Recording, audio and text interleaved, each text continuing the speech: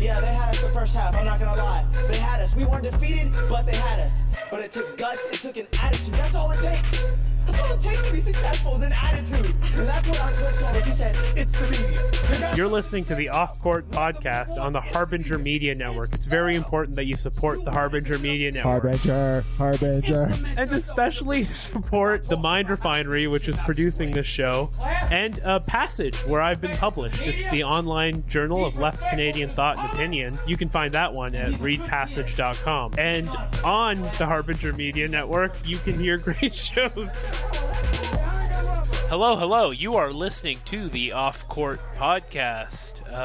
You heard the pre-roll, so you know exactly who's sponsoring us and what network we're on. I'm not saying this because I forgot both of those things right now. We are recording this on April 7th, 2021.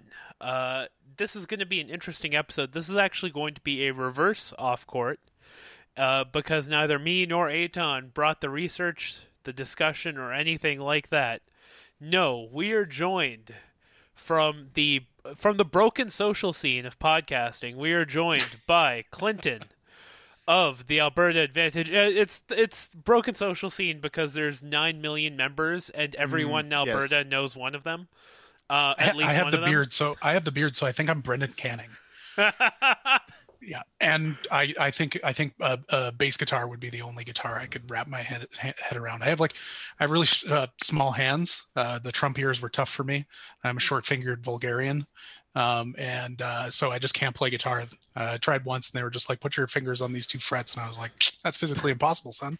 If there's a broken social scene of podcasting, I hope there's a Slipknot of podcasting that's sort of the equivalent in terms of members and is the opposite environment. Sorry. What would be the Slipknot? That would just be the Joe Rogan podcast, I guess. If the Joe Rogan podcast had like 20 members, yeah. Just all the misogyny and sexual harassment claims against them. Right. Yeah, kind of like what we're gonna get into, but maybe. Yes. Do you want to introduce yourself first? Because Yes. I don't think we got your name. Hi, I'm Clinton Hallahan. I am a member of the large commune that lives in the hinterlands of Alberta that does a podcast called Alberta Advantage.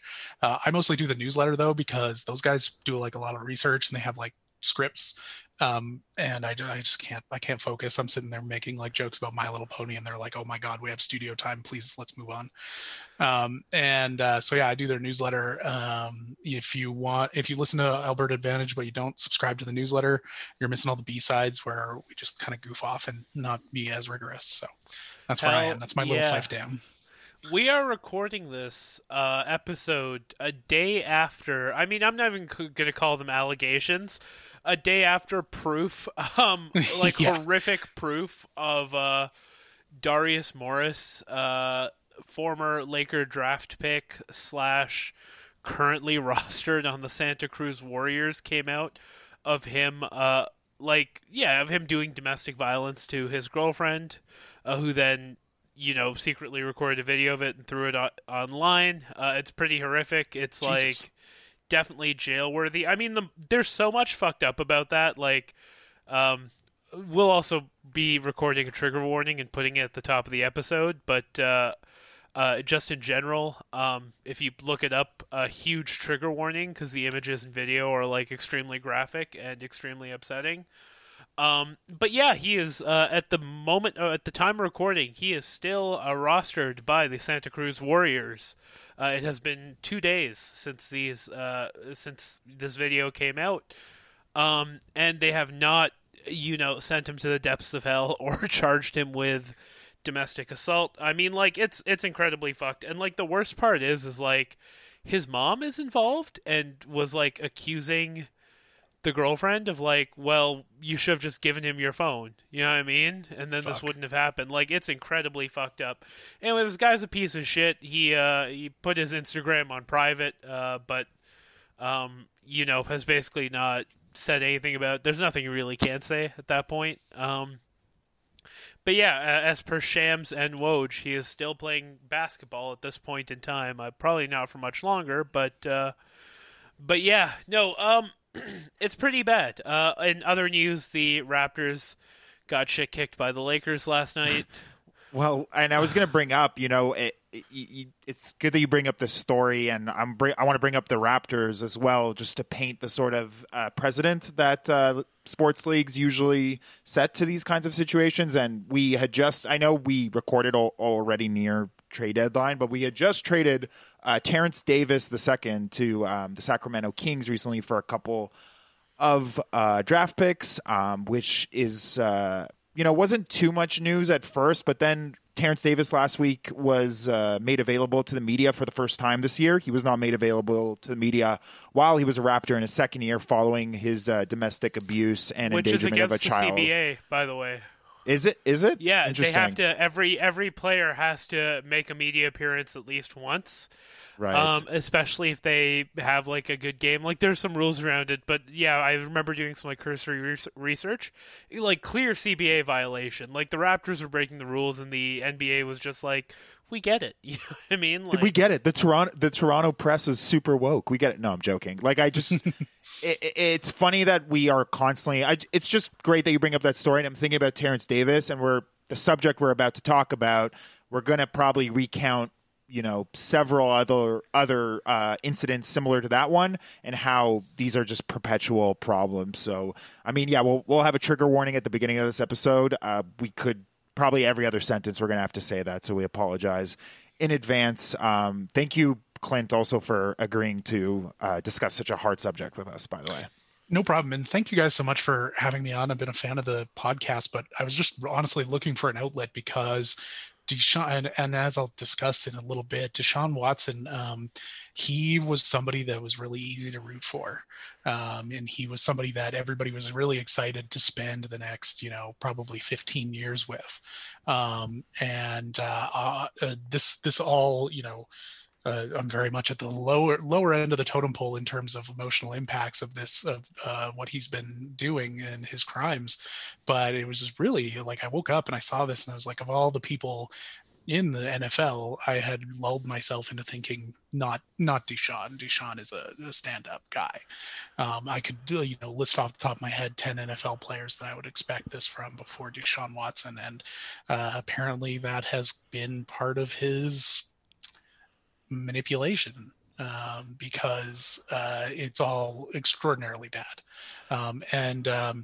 So the top line here is that DeShaun Watson, quarterback for the Houston Texans football team in the National Football League, has all but proven to be a serial rapist. Sorry, it should be mentioned everything in this podcast as the time of recording is alleged, and just consider it alleged even if we miss the word alleged. Yes, at present it is still in the courts. It has been at least one complaint has been submitted to Houston Police Department, yes, it currently stands at a he said, she said, she said, she said, she said, she said, she said, she said, she said, she said, she said, she said, she said, she said, she said, Jesus Christ. She said, she said, she said. I think I got the count right. So before I get into DeShaun though, I know so we were talking a little bit about your guys' contact with football. So we can kind of start at what I think are the main pillars, and I want to give you some characters to give you a context for what DeShaun's coming into. Football, of course, turn-based, real-time trading card game.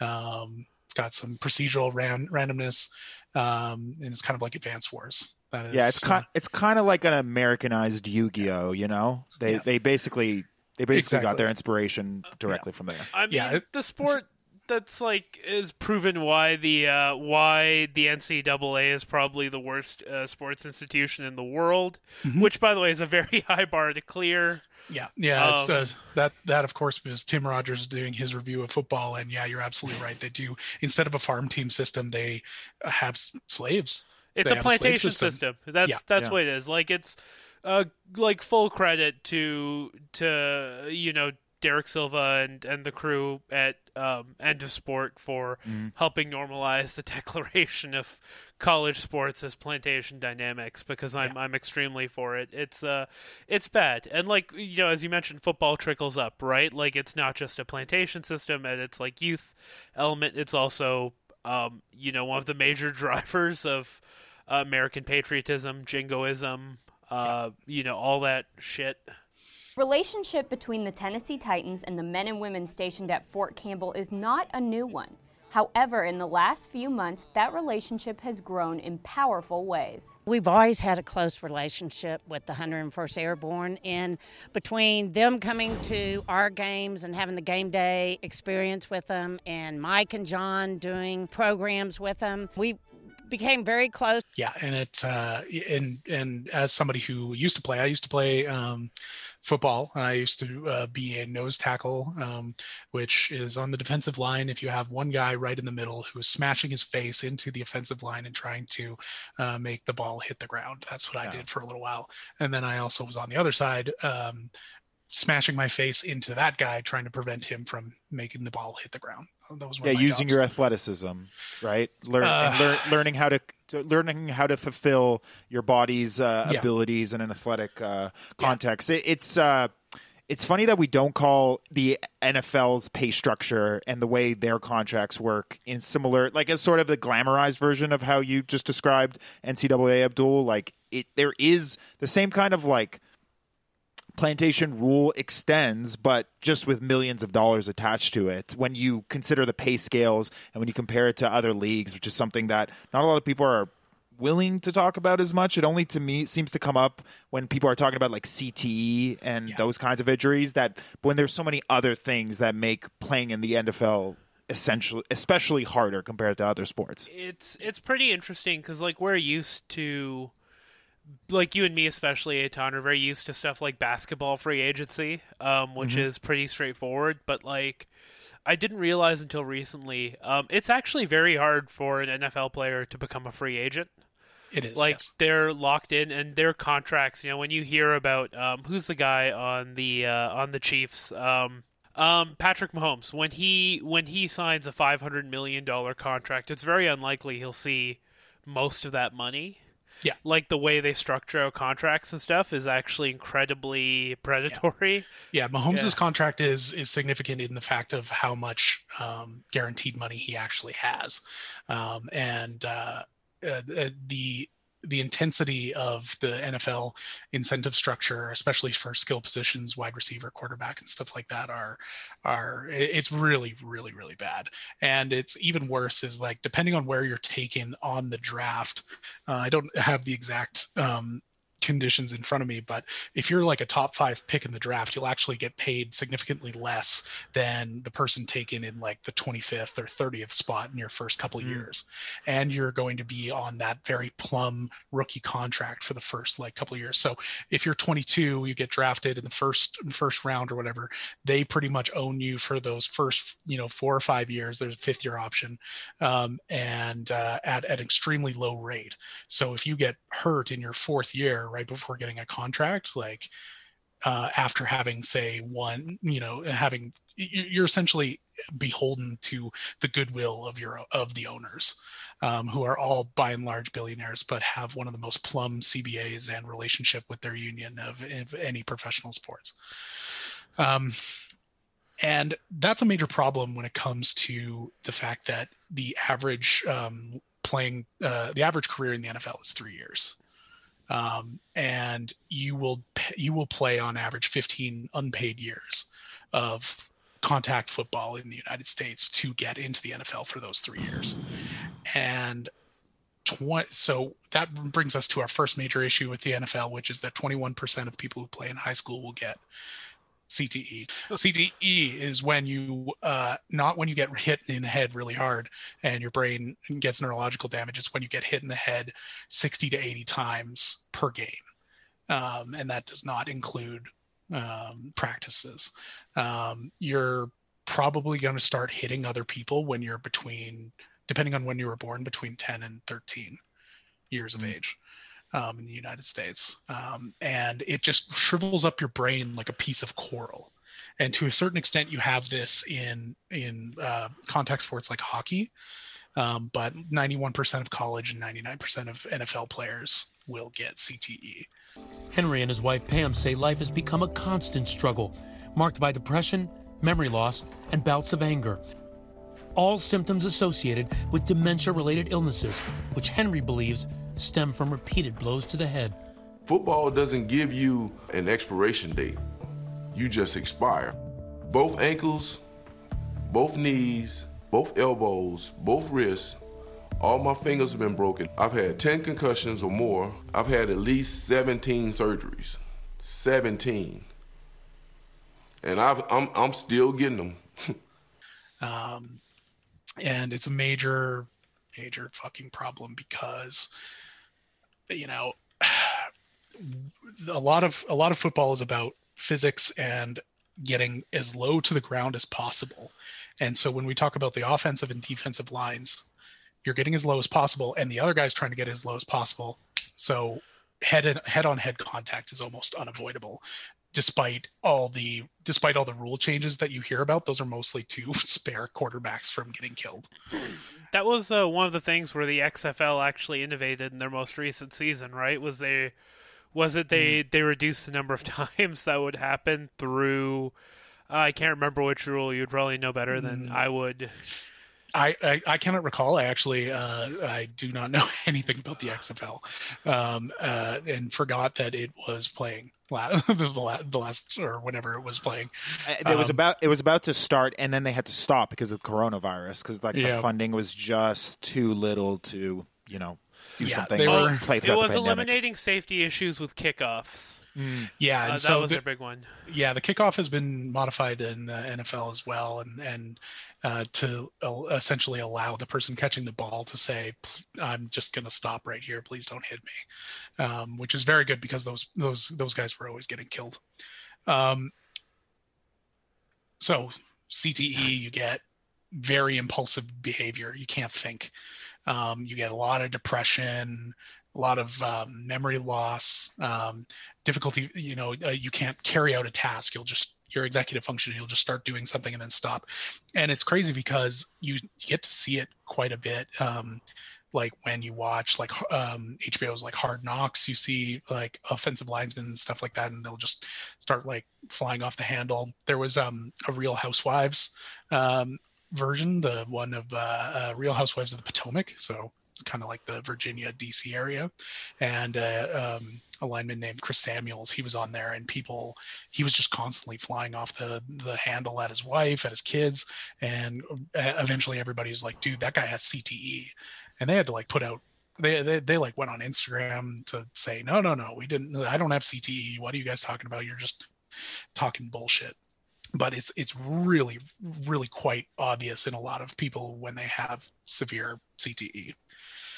Yeah, I mean, there's so much. I think this is the problem I have with football. I still enjoy watching it every now and then, but I think the problem with football is there's just like so much mainstream evidence about this stuff, like the Junior documentary that came out on HBO recently, the Aaron Hernandez documentary that just came out on Netflix. And it's all these like visceral depictions of what can happen when somebody is suffering from CTE continuously, and sort of the implications of that. And concussion came out with Will Smith. Like, yet there's this like continuous, perpetual like propaganda to hide this stuff, and it's like it's really weird. It's like watching I don't know. It's like rooting for the IDF when you're rooting for the NFL. There's just always something behind it, even though they're doing really cool dances on TikTok or whatever. And to do that propaganda, the people that they tap. And ask for the same lawyers, lobbyists, and think tanks that defended the tobacco industry for a long time. There's significant evidence of collusion between those two apparatuses, because the NFL knows that they're running into a liability and insurance problem in the future. They've mostly got around their lawsuit problem by settling with a whole bunch of former players and giving them chump change. But they know that eventually people are going to stop putting their kids into the sport, and their talent their talent pool is going to shrivel up. I mean, Patrick Mahomes almost did not play professional football because he was such a good baseball player, and a lot of people encouraged him not to. They said, "Please go play baseball."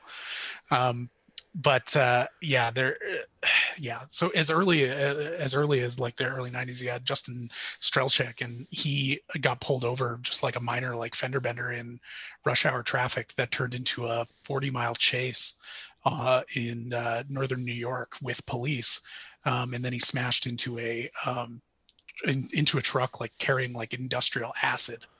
Jesus. And he didn't do anything. Like he wasn't. And they did an autopsy afterwards, and he wasn't under the influence of alcohol or drugs or anything like that.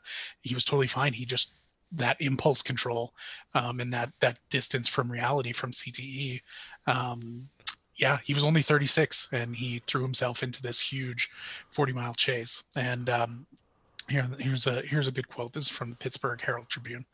This is Jerome Bettis talking about this, another really good player, running back. He was a scrapper. He always got the job done. He did whatever he had to do to beat the guy on the other side. Occasionally he'd vomit and spit on himself in the huddle. Half of it was to throw the defensive guys off, and half of it was he just kind of liked it. He was that kind of guy. So they donated his brain to science, and the doctor who looked at his slides said, "If I didn't know anything about him, I thought he was a boxer." Yeah. So that's a great quote from a doctor, to be fair.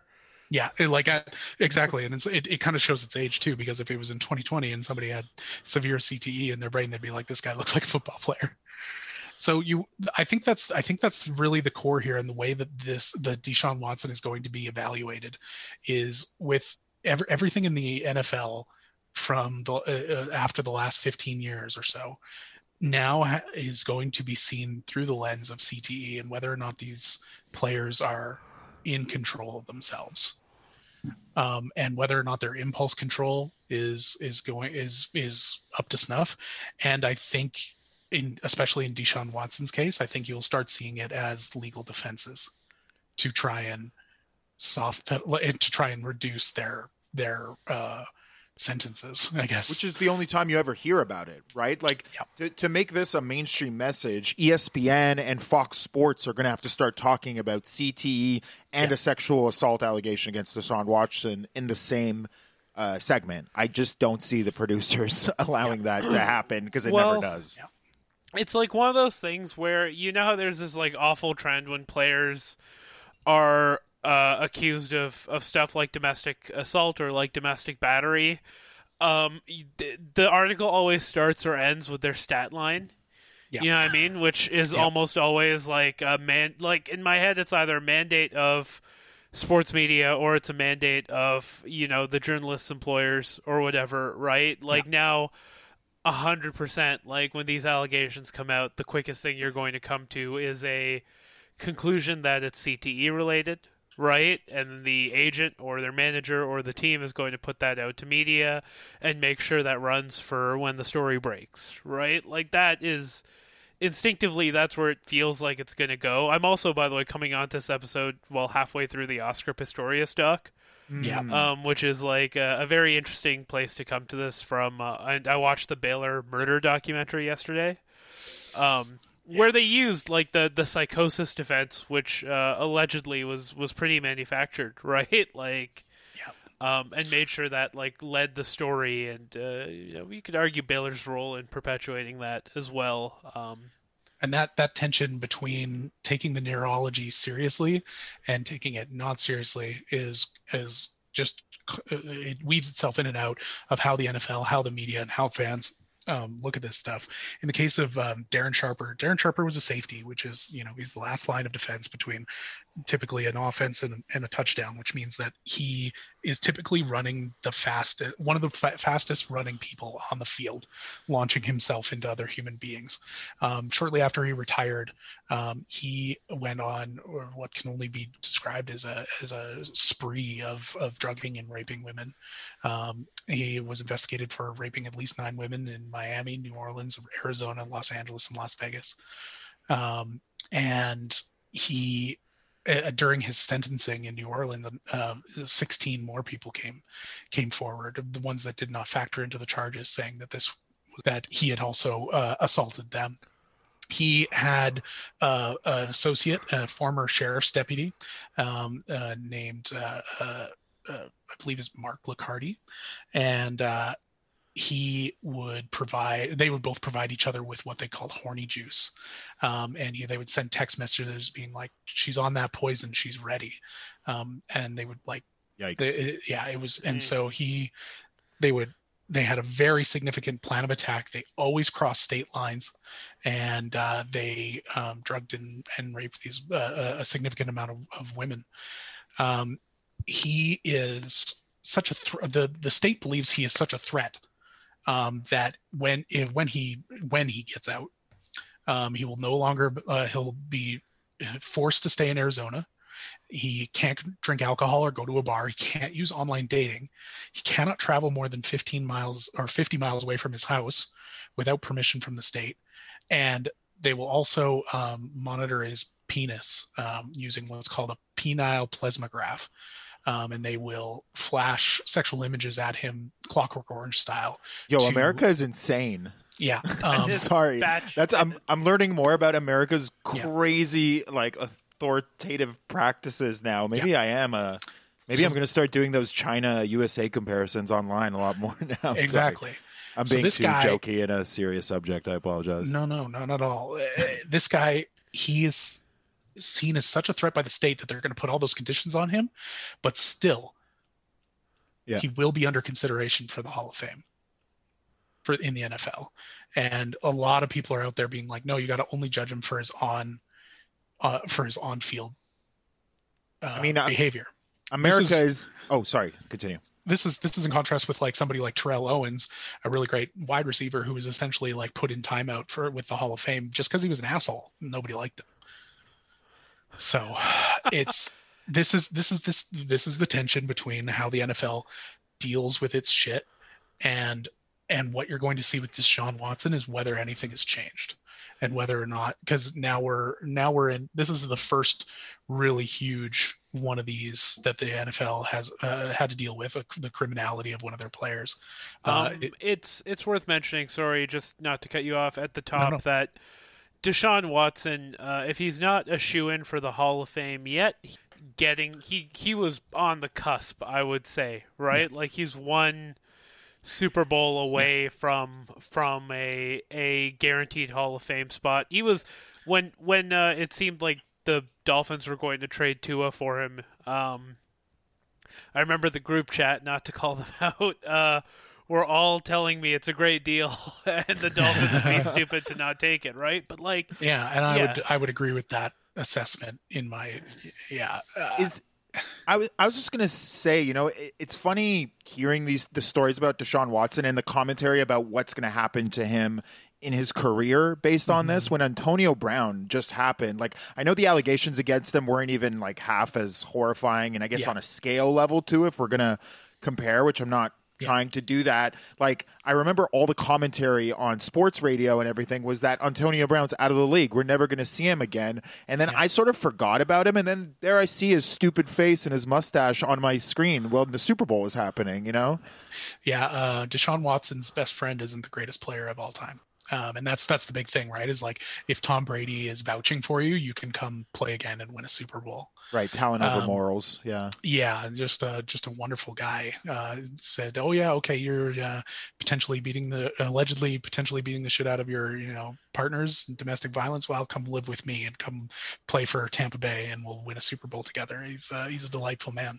Yeah. So so how the NFL deals with men who are accused or in a lot of cases convicted of this stuff, goes back a long way. Ray Rice of the Baltimore Ravens, there was very clear surveillance camera video of him in an argument with his then fiance. I believe they're still married. And Ray Rice, an incredible player, an incredibly athletic player, he one punches her into unconsciousness in an elevator in a hotel, and she goes completely horizontal, completely poleaxed, and it's horrible to watch. Just ruthless video. Um, the NFL would vacillate between saying there's no video and we've seen the video. The NFL would also to some people was saying we've seen the same video as the police, and that's what's informing what we're going to do here with Ray Rice. And then all of a sudden the PR machine starts cranking away. You got like New York Magazine having his wife Janae be like, well, we were both, drunk and tired, and I do deeply regret the role that I played in that incident. Jesus. Night. Yeah, that's the big quote, and it's unclear what. It's unclear why Ray Rice. I think it was just the time.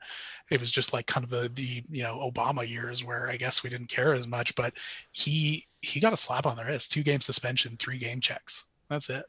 And there was video, and it was like it was something that you would be canceled out of polite society for, I believe, in 2020. But it really informed how the NFL deals with this kind of stuff. And aside from domestic violence, you can go all the way up to murder.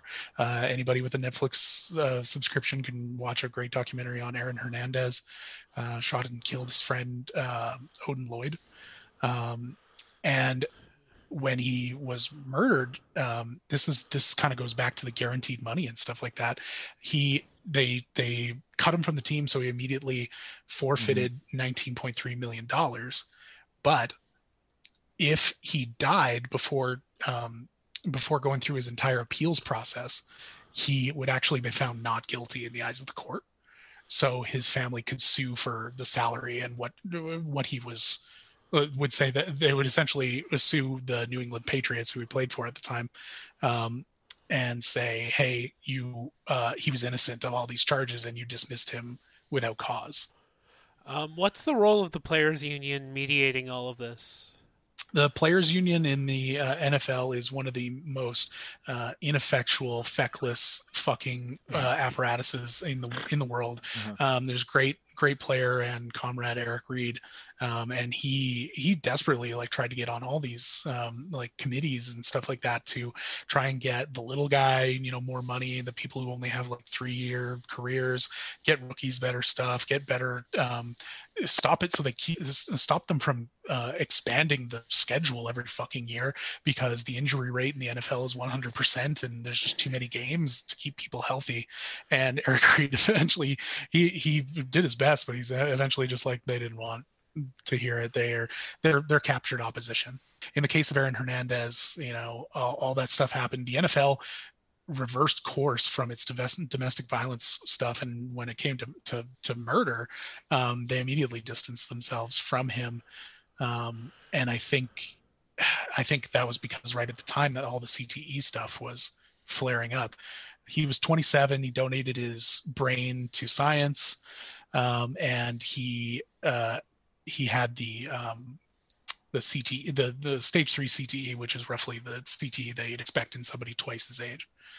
And again, he is from the entrenched 80s and 90s talent pipeline that would have him playing contact sports from age 10 all the way through college, yada yada. So that's again, it's just is CTE, how much responsibility does CTE have when acts of violence come out of NFL players, current and former?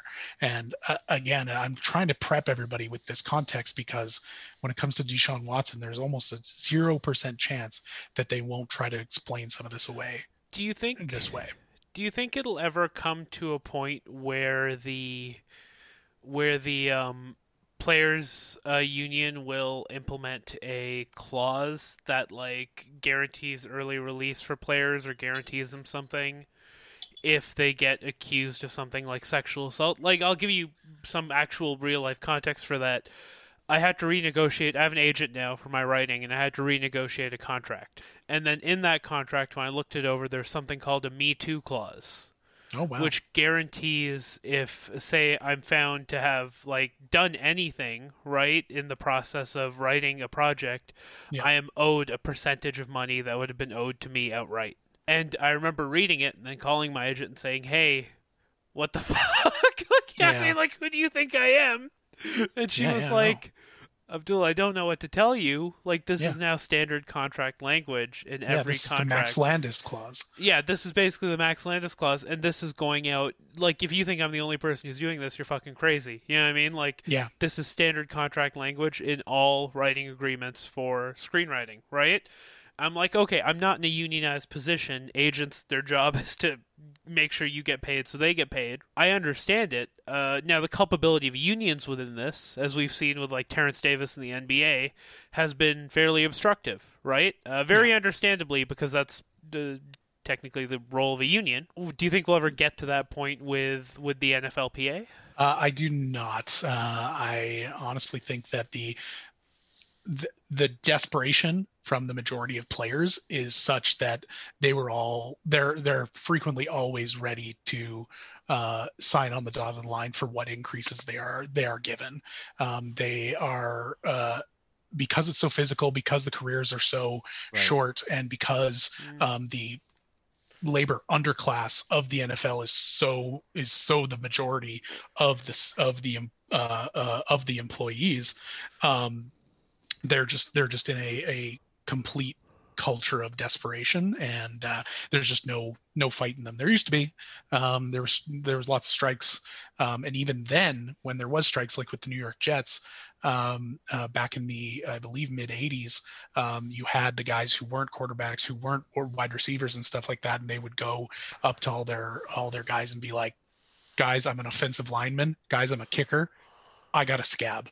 Please give me permission to scab." Because if I don't, I'm fucked and I'm going to lose my house. And the players in general allowed them to scab, and said, "You know what? With our blessing, you can scab." One of the strangest things. There's a great John Boyes did a great mini documentary on that strike that I highly recommend everybody check out, because it's has this one really great moment where I believe it was the Teamsters and. You guys working a movie? You're saying we're not working? Oh, I always wanted to be a Teamster. So lazy and surly. Mind if I relax next to you?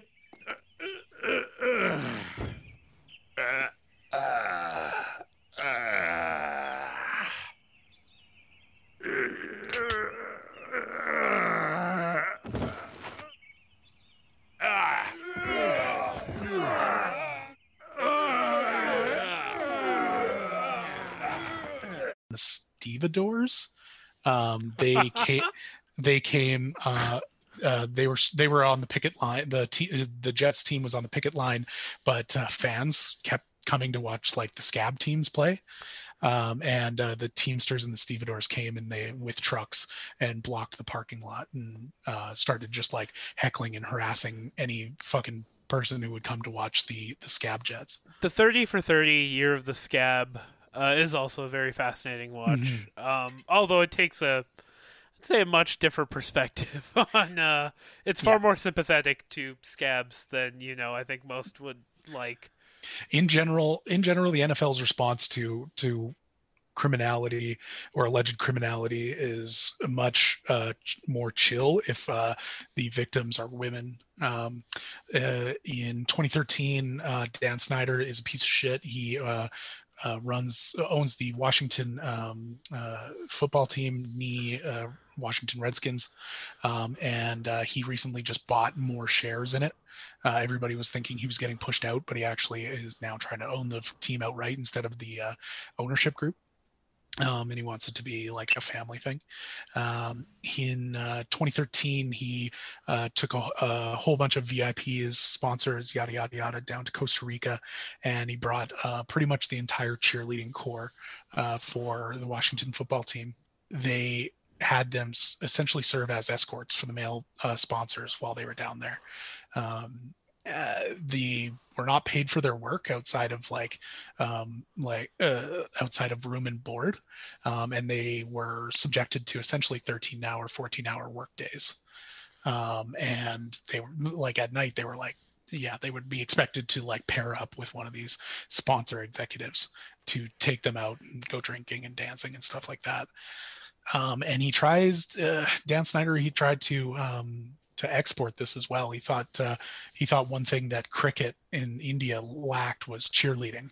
And so pretty much I'm sorry, yeah. the Indian, yeah, like Yeah. it's very on brand for like these, because if you think the NFL is like a jingoistic, horrific display of patriotism and like basically advertising, like Indian cricket is like being plugged into the Clockwork Orange machine. Like it's like so yeah, that's very funny. They looked at all of that and his analysis was there isn't enough stimulus. We need more stimulus. So Dan Snyder, despite all this, he's just only like increased in his power in the NFL. He at the time, this is from Deadspin, editorials derided the Redskins women and their cheering as Ferengi, a term that for centuries has been applied to unwelcome white foreigners. Government officials lumped the visiting cheerleaders in with, quote, bar girls, which throughout Asia is tantamount to hooker. Dan Snyder's a fucking idiot, but it just goes to show that if you do anything inappropriate or potentially criminal with women with regards to the NFL, you will mostly be fine. There's pretty much nobody whose career was completely destroyed because of their treatment of women. Which brings us to DeShaun Watson, a really incredible player. In football, you should not be able to have one player change the game day to day that somebody like DeShaun Watson can. And Patrick Mahomes has this as well, in that he's such an incredible passer and runner that it just makes defenses shrivel. They don't have enough people around to deal with it. That's kind of what Mahomes does, is he's just such a threat everywhere. You just can't do anything about it. Just mitigate. That's it. And he was, up until a month ago, 2 months ago, seen as a scion of the community, like a leader in Houston culture. Everybody that you would talk to would say, DeShaun Watson, nicest guy I ever met. DeShaun Watson, a role model. Houston Texans quarterback DeShaun Watson says it is his turn to make a difference in the lives of others. He launched the DeShaun Watson Foundation today. It's a nonprofit dedicated to helping families and youth in underserved communities. The foundation's first event is set for October 29th. It will host a Halloween bash at Provision Academy, that's in Sunnyside. The foundation will provide free costumes for the students who will have the chance to participate in a fun and safe trick-or-treat environment. Good move for him. Even, Houston's old role model, J.J. Watt, another Houston Texans player. He was just like, he's the nicest guy ever. I feel really bad that the Texans, with their poor play, wasted a year for him of, a short career. And said just a week before DeShaun Watson allegations came out that, all he wished was for DeShaun Watson to be happy somewhere. This is also all coming off the heels of him working with a lot of activists in the Black Lives Matter movement this summer, right? Yes. Yeah. And so he was somebody that they really wanted to build up to be like a franchise player, but also like an incoming iconic Hall of Fame player. And he had an incredible year despite, being on just like a basement team.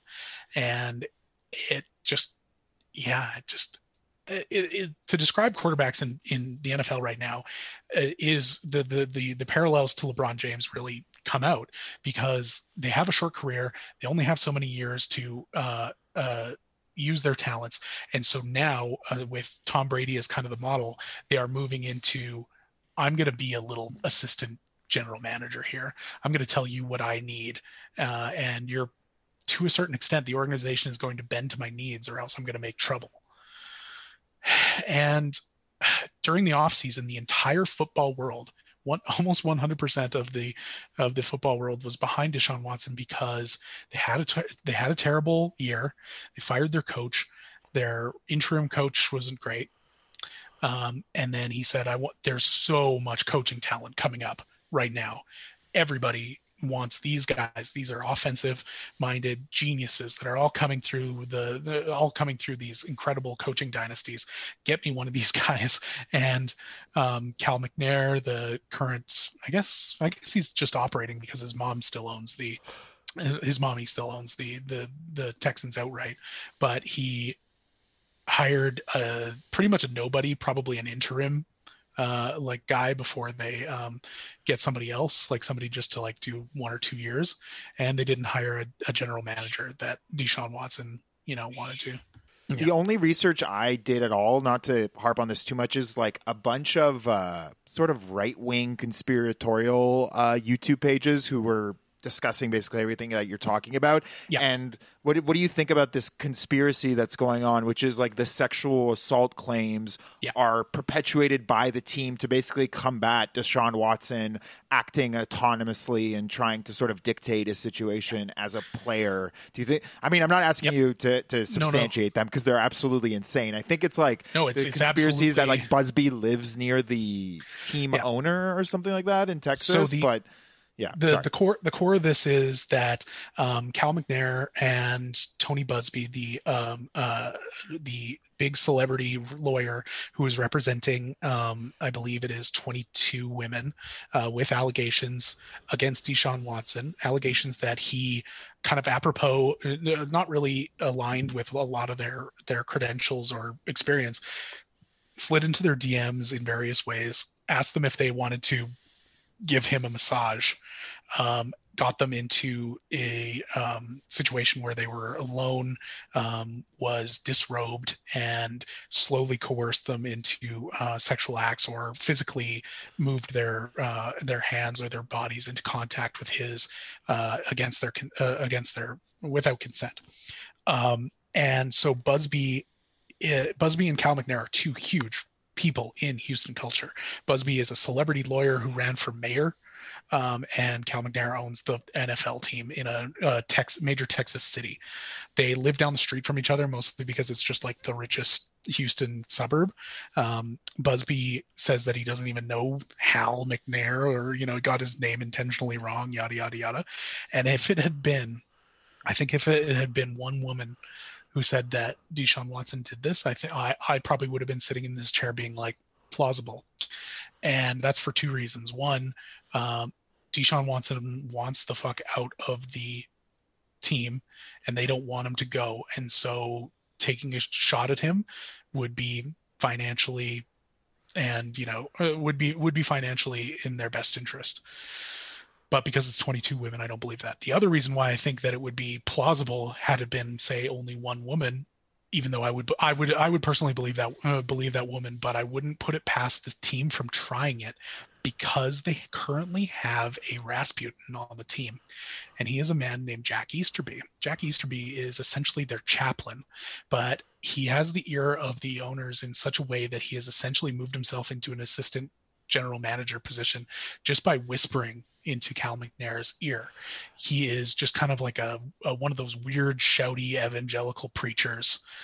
And ideally, it's good to separate yourself and to create a resume for yourself and to create attention to yourself, because you're looking at colleges, you're looking at things in order to establish a resume. So everybody's looking, how can I wear my socks different? How can I wear my batting gloves different? How can I bat differently? How can I stand differently? And what it does is create an atmosphere of entitlement or pride that really is a cancer to our culture. And he is, by all accounts, just a starfucker of the first order. He will take your coat and your body and throw it in front of a celebrity to prevent them from stepping in a puddle. He is. I really encourage everybody to take a look at some of the reporting that's been done on the career of Jack Easterby, because that is really the only way that you can describe him as a Rasputin, and it is in his repertoire to try and take people down through the press and through various tactics of intimidation. Is it common for teams to have chaplains? It's common for them to have chaplains, or as a lot of them refer to as character coaches. but none as like obviously like weirdly cutthroat and weirdly powerful as this guy. He is he is imbued with unprecedented power, and it's led to a lot of people believing. At first, they believed that Easterby was the instrument of concocting these allegations against DeShaun Watson, but now everybody's like, holy shit, are we on a Jack Easterby like retribution tour? Like, did he know? Is he the one who's trying to, is he now currently trying to save the Texans from like this horrible shit that DeShaun Watson was he the one who hurt? Like, did he hear whispers? Did he try to say, no, DeShaun Watson is looking out for DeShaun Watson, and we shouldn't put too much stock into the things he wants? It's a very strange dynamic because of Easterby. So all these people, immediately there was lots of people who just like, no, this is bullshit. Just white owners trying to take down a talented black quarterback, which, in American history, that holds a lot of water. And with Jack Easterby and Cal McNair, I wouldn't put it past him. Cal McNair famously, during, I believe, CBA negotiations, or maybe it was TV rights revenue split decisions. I can't remember what. Oh, you know what? I think it was actually Kaepernick related. Like, what are we going to do about like kind of black social justice issues within the NFL apparatus, where he was just like, we can't give in to all these demands of the predominantly black player base because it would be like the prisoners running the asylum or the prisoners running the prison. Yeah, he's a piece of shit. His dad gave over, between 2006 and 2015, I think, gave over like $1.5 million to the election funds of Mitch McConnell. So that's what that family's like. We are in a position now where just the other day. And that's ridiculous. First they were sons of bitches, whatever it was. Now inmates. Like, I know some inmates. They don't pay taxes. They're not community leaders. They're not Jenkins flying to the White House and flying to D.C. and doing all these different things to make a difference. They're not Cap donating $1 million. So, that's like, come on, man. Inmates? Like, that's unacceptable. I wouldn't personally want to play for someone who viewed me as an inmate, because I haven't done nothing in my life to be an inmate. So, in order to be an inmate, you're either in a hospital or you're in prison. Well, I'm not in a hospital, and I'm for damn sure not in prison. So, what did anyone do to? And then you say, some people comment on my post, said it's a figure of speech. I mean, agree or disagree, figure of speeches aren't okay in 2017. So, if I come out and give a figure of speech that's not socially okay, I'm going to get fined. I'm going to get ridiculed. If I come out and give a figure of speech on anything, whether that's race, whether that's sexual orientation, whatever that is, if I come out and give a figure of speech in 2017, I'm going to get ridiculed by any group that's formed to protect one's group. I'm going to be fined by the NBA. I'm going to be looked at ridiculously by the community. So why is that okay? I disagree with that. I don't see anyone out there that's, an inmate. If you're an inmate, you're not playing. So,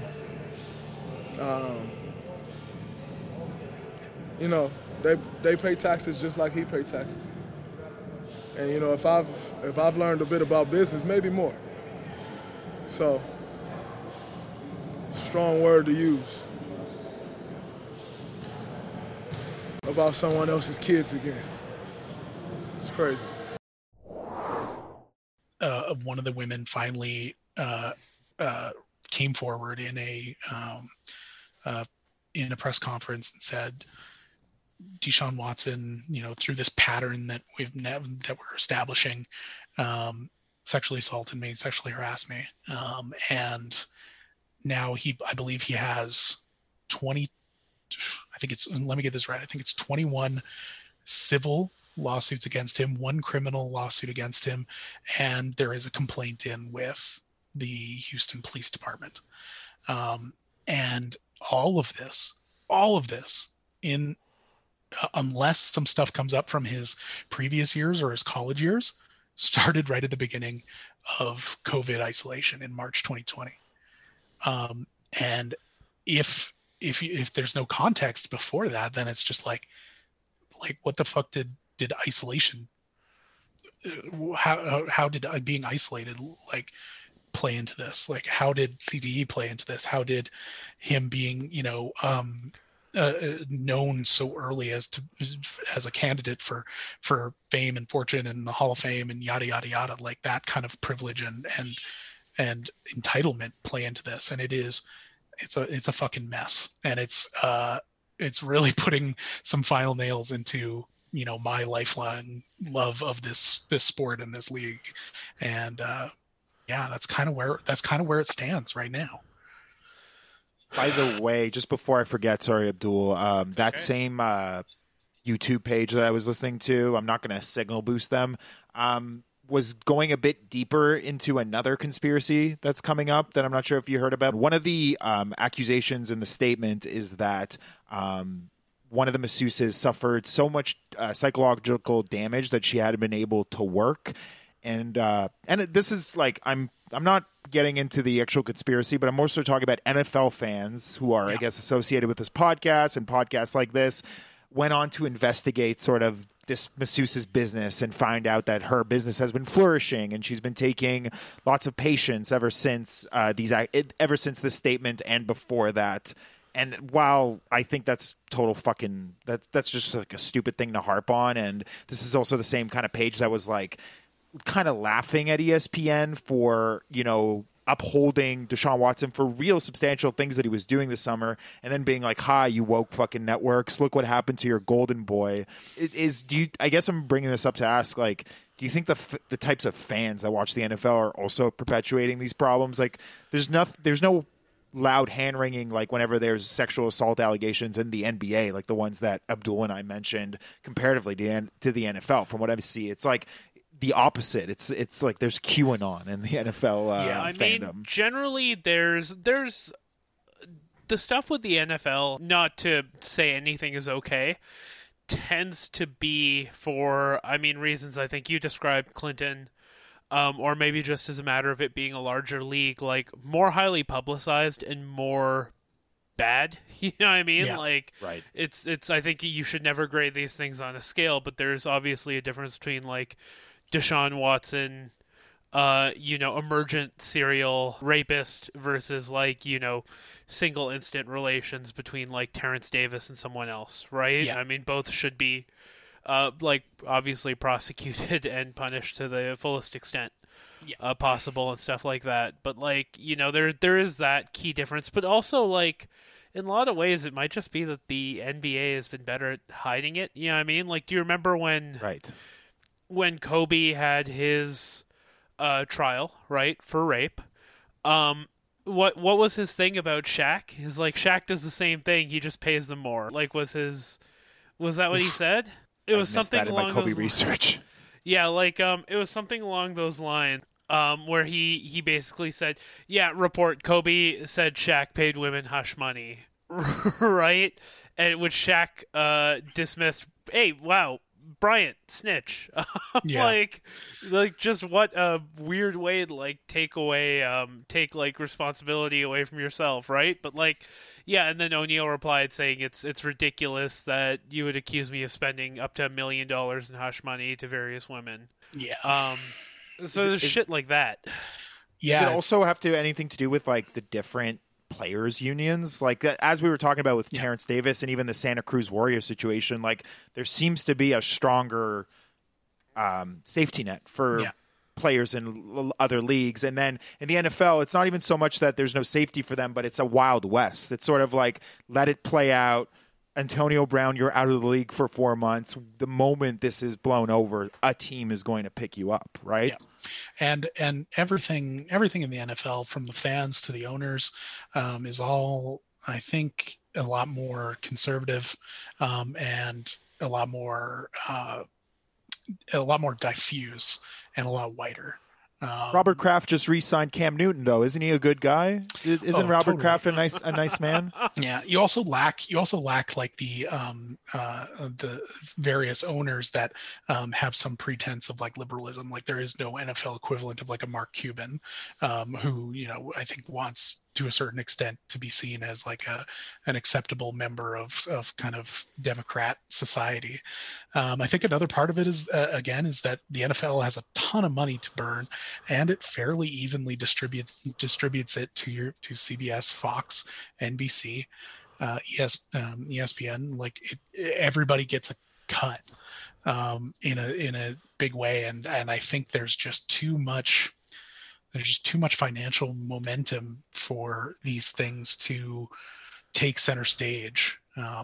And because I think I mentioned this, in the NBA, there's just fewer people, and because of that exclusivity, each one of those people, I think, are more, on average, more famous than football players.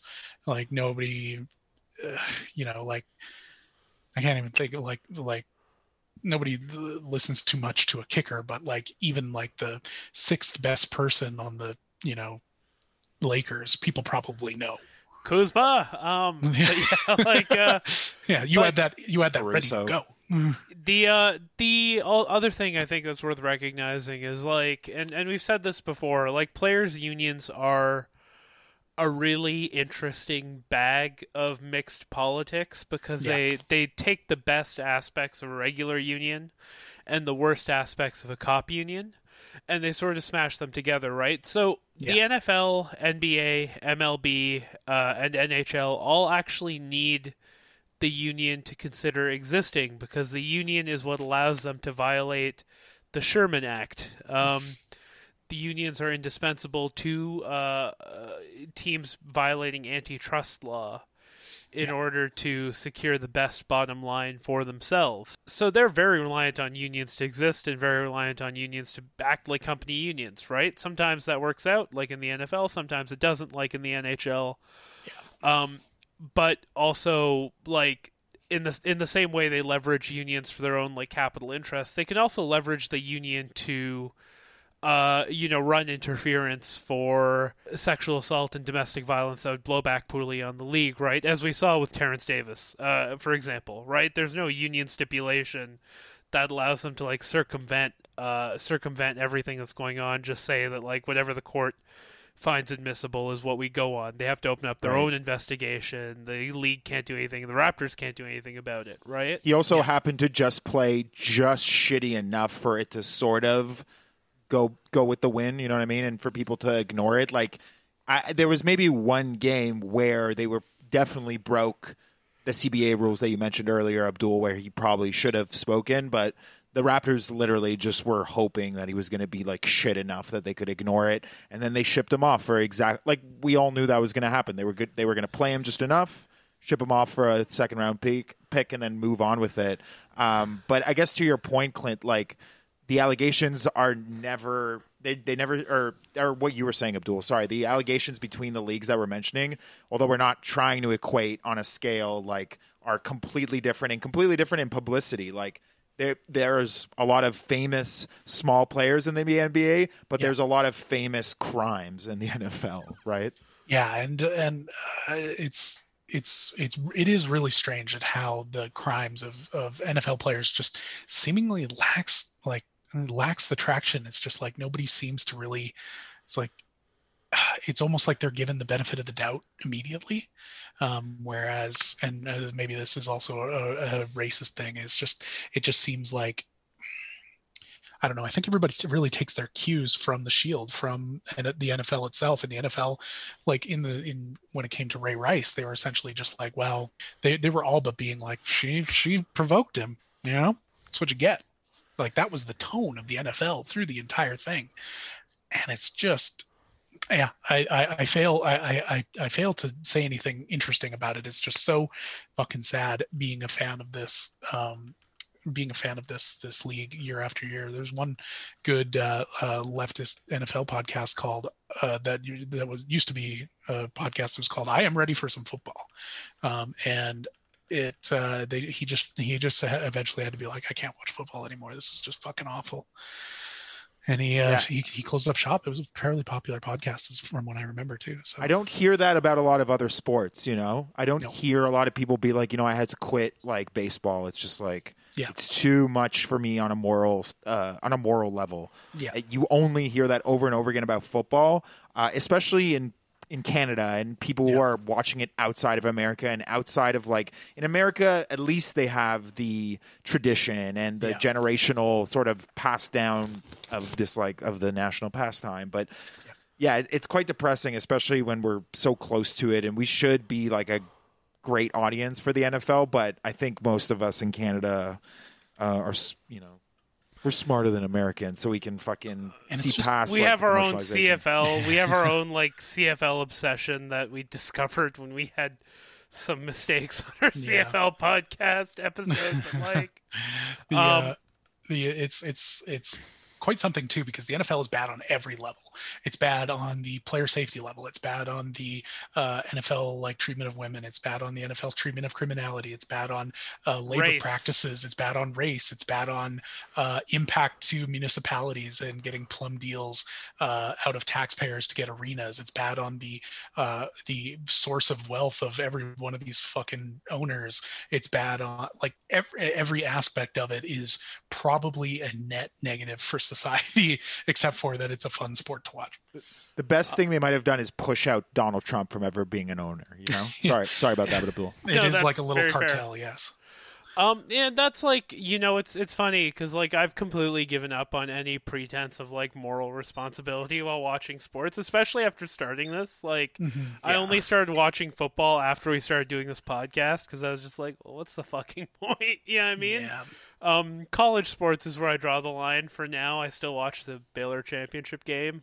Go Murder Ball, I guess. But like, but yeah, like, it's so what, I guess to sort of end it, like, Clinton, like, not optimistically, not pessimistically, but sort of in your objective opinion, what is the most likely outcome for what happens with DeShaun Watson? I believe DeShaun Watson will.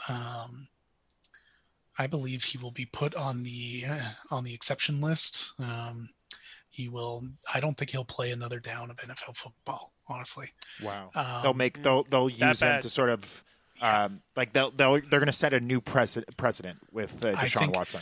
I think it's finally coming, and I think just like the sheer numbers is going to crush him. If it had been half as many, if it had been a quarter as many, I think he would have, taken 2 years off and then ended up, in Cleveland, in short order. But I think the actual magnitude of this, and just the sheer number of like Instagram, direct messages and text messages, and him like following up and being like, did I make you uncomfortable? Like, you should come back type thing. Like, I think fuck, I think he might actually, I bet you he gets like a suspended 5-year prison sentence, doesn't actually see the inside, goes to probation, but never plays another down of NFL football. And it's just like, part of me is just like, fuck that guy, because of look at all this shit that he probably did. But another, like, the part of me that's been watching this since I was 5 is just like, what a fucking shame, what a waste of talent. And that, I think, is probably, that's a really bad part of myself that I think is probably shared in various magnitude across every NFL fan. And we're just like, fuck.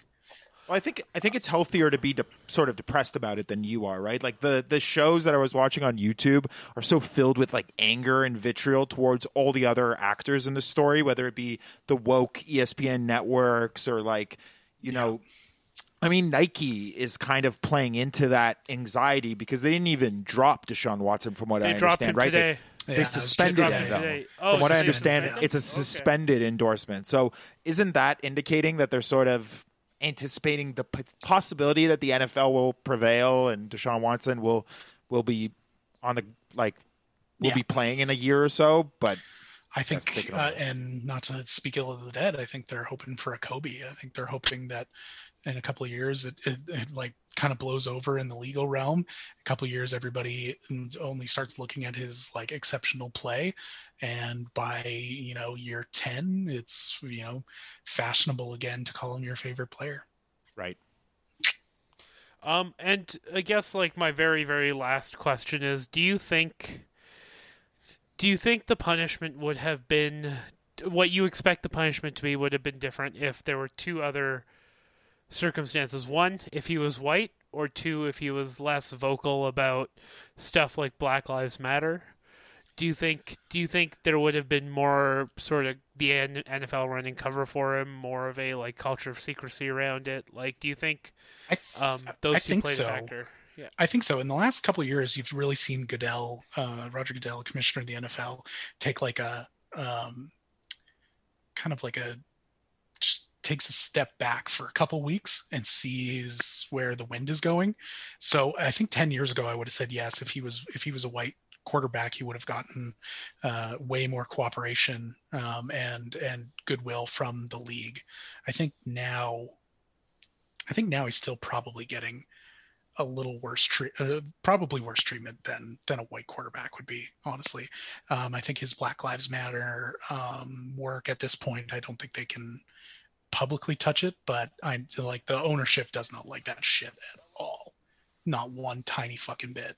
And they made that very clear and with Colin Kaepernick, and they said, like, look, if you're going to be political and speak out on civil rights issues, you're going to be, I mean, sure, you'll be in the league and you'll be playing, but you're not going to be our friend. And so do I think it would be as bad as it was do I think it is as bad as it would have been 10 years ago? No. But do I think he's going to get kind of worse response from the NFL because he's a black quarterback? Absolutely. Yeah, that tracks. Wasn't Jay-Z supposed to? Sorry, I was just gonna say, wasn't Jay-Z supposed to solve all this for us? Because that's what I thought was going on when he just dismissed. What did he say again about Colin Kaepernick? We're not doing that anymore. We're past it. I mean, we're clearly not past it, and the problem is clearly more complicated. Yeah. Apologize, Abdul. No, it's okay. Jay-Z was born. What was it? Was he born the day Fred Hampton died? So he loves to bring that up. He loves to say he's the second coming of Fred Hampton. So yuckaroo. Yeah. Also, I think 0.5% owner of the Brooklyn Nets or something. Good for you, Jay-Z. You're gonna hoist that trophy. Didn't he sell his stake? And didn't he buy a stake in a football team? Yeah, he does have a huge deal with the NFL. That was his thing, because Jay-Z really... Oh, yeah, he sold his Brooklyn Nets shares to Jason Kidd. I was very wrong. But yeah, Jay-Z wants to buy a sports team and staked his claim in football, right? Because that really is like... And this is something I've been researching a lot for projects I'm writing and stuff like that. Like, the measure of success in America is not being Elon Musk or Bill Gates. Like, it really isn't. You know what I mean? Like, those people are just filthy rich, but the measure of success in America is owning a sports franchise, right? Because of it's both the billionaire aspect, but also the exclusivity, because as you mentioned, it is a cartel. Yeah. Right? And people who are allowed into that club are what you could call like the quote unquote most special of all the filthy rich people in America. The types of guys who are on the Epstein flight logs, basically. Yeah, pretty much. Yeah, there's lots of islands in the United States. You can be president fairly easily, as we've seen. There's really nothing more exclusive. Like it's the one thing where there's the fewest things to buy. Yeah, so. that and going to Little St. James, the two most exclusive reaches for billionaires in the United States. Clinton, thank you so much. Thank you guys. Where can people find you? Any last thoughts? Now's the time. As I said, I'm at the Alberta Advantage. Our at albertaadvantagepod.com, I believe, is the URL. You'll find it. You're a millennial. You're fine. I am at albertaadvantage.substack.com. Is where our newsletter is, and I'm at Stoic Romance on Twitter. Thank you guys so much for having me. I needed a place to put all my angst about fucking football, and I was just like, I got to talk to these guys. I got to talk it out. It's almost, I think, beneficial to the subject that this is going to come out a little bit later, because we're not going to allow like the results and sort of the fallback to really paint what happened. Like, I think the way we focused on like the granular when it comes to ownership, labor relations, as we like to discuss on this podcast, and CTE, potentially things that will not be brought up other than, as you described, the defense's shield. So I think I really appreciate you kind of allowing us to create this little time capsule about the subject, because I think it will serve to illustrate important points that people may or may not miss, and also people who don't really watch football and don't follow it as closely as we do, especially in Canada, will learn something about the league that they should really know about. It's my pleasure. Next time I'll come and we'll talk about something fun. Come back anytime. And with that, that's another episode in season 2 of Off Court Podcast. It appears we are doing 11 episodes this season for you, but one of them's an interview. Well, 2 of them's an interview, I guess. So that's cool. And I'm Abdul at Socialist Raptor on Twitter. I am Eitan at Rabbi Die Hardman on Twitter. And with that, we will see you next. I still think that's some of your finest work yet, Eitan. It's not. It's damn. I need to rework. I'll go back to Extreme Orgasm Haver. How about that? I like that one. That's one I can get behind and in front of, hopefully. And take it easy, everyone. Bye. Bye. If you like this episode, if you like our engaging, astute, brilliant, beautiful political analysis, and you want to find out more or hear more from people who are almost but not as quite as good as we are, you can check out Harbinger's entire cross-country lineup of podcasts. Just kidding. They're very smart and very beautiful and very hot. We love them. You can check out Harbinger's cross-country lineup of podcasts. Get access to exclusive shows and content at harbingermedianetwork.com, and you can check out all the podcasts, all the content, all the awesome work being done at the Mind Refinery online, and all their other stuff at themindrefinery.com.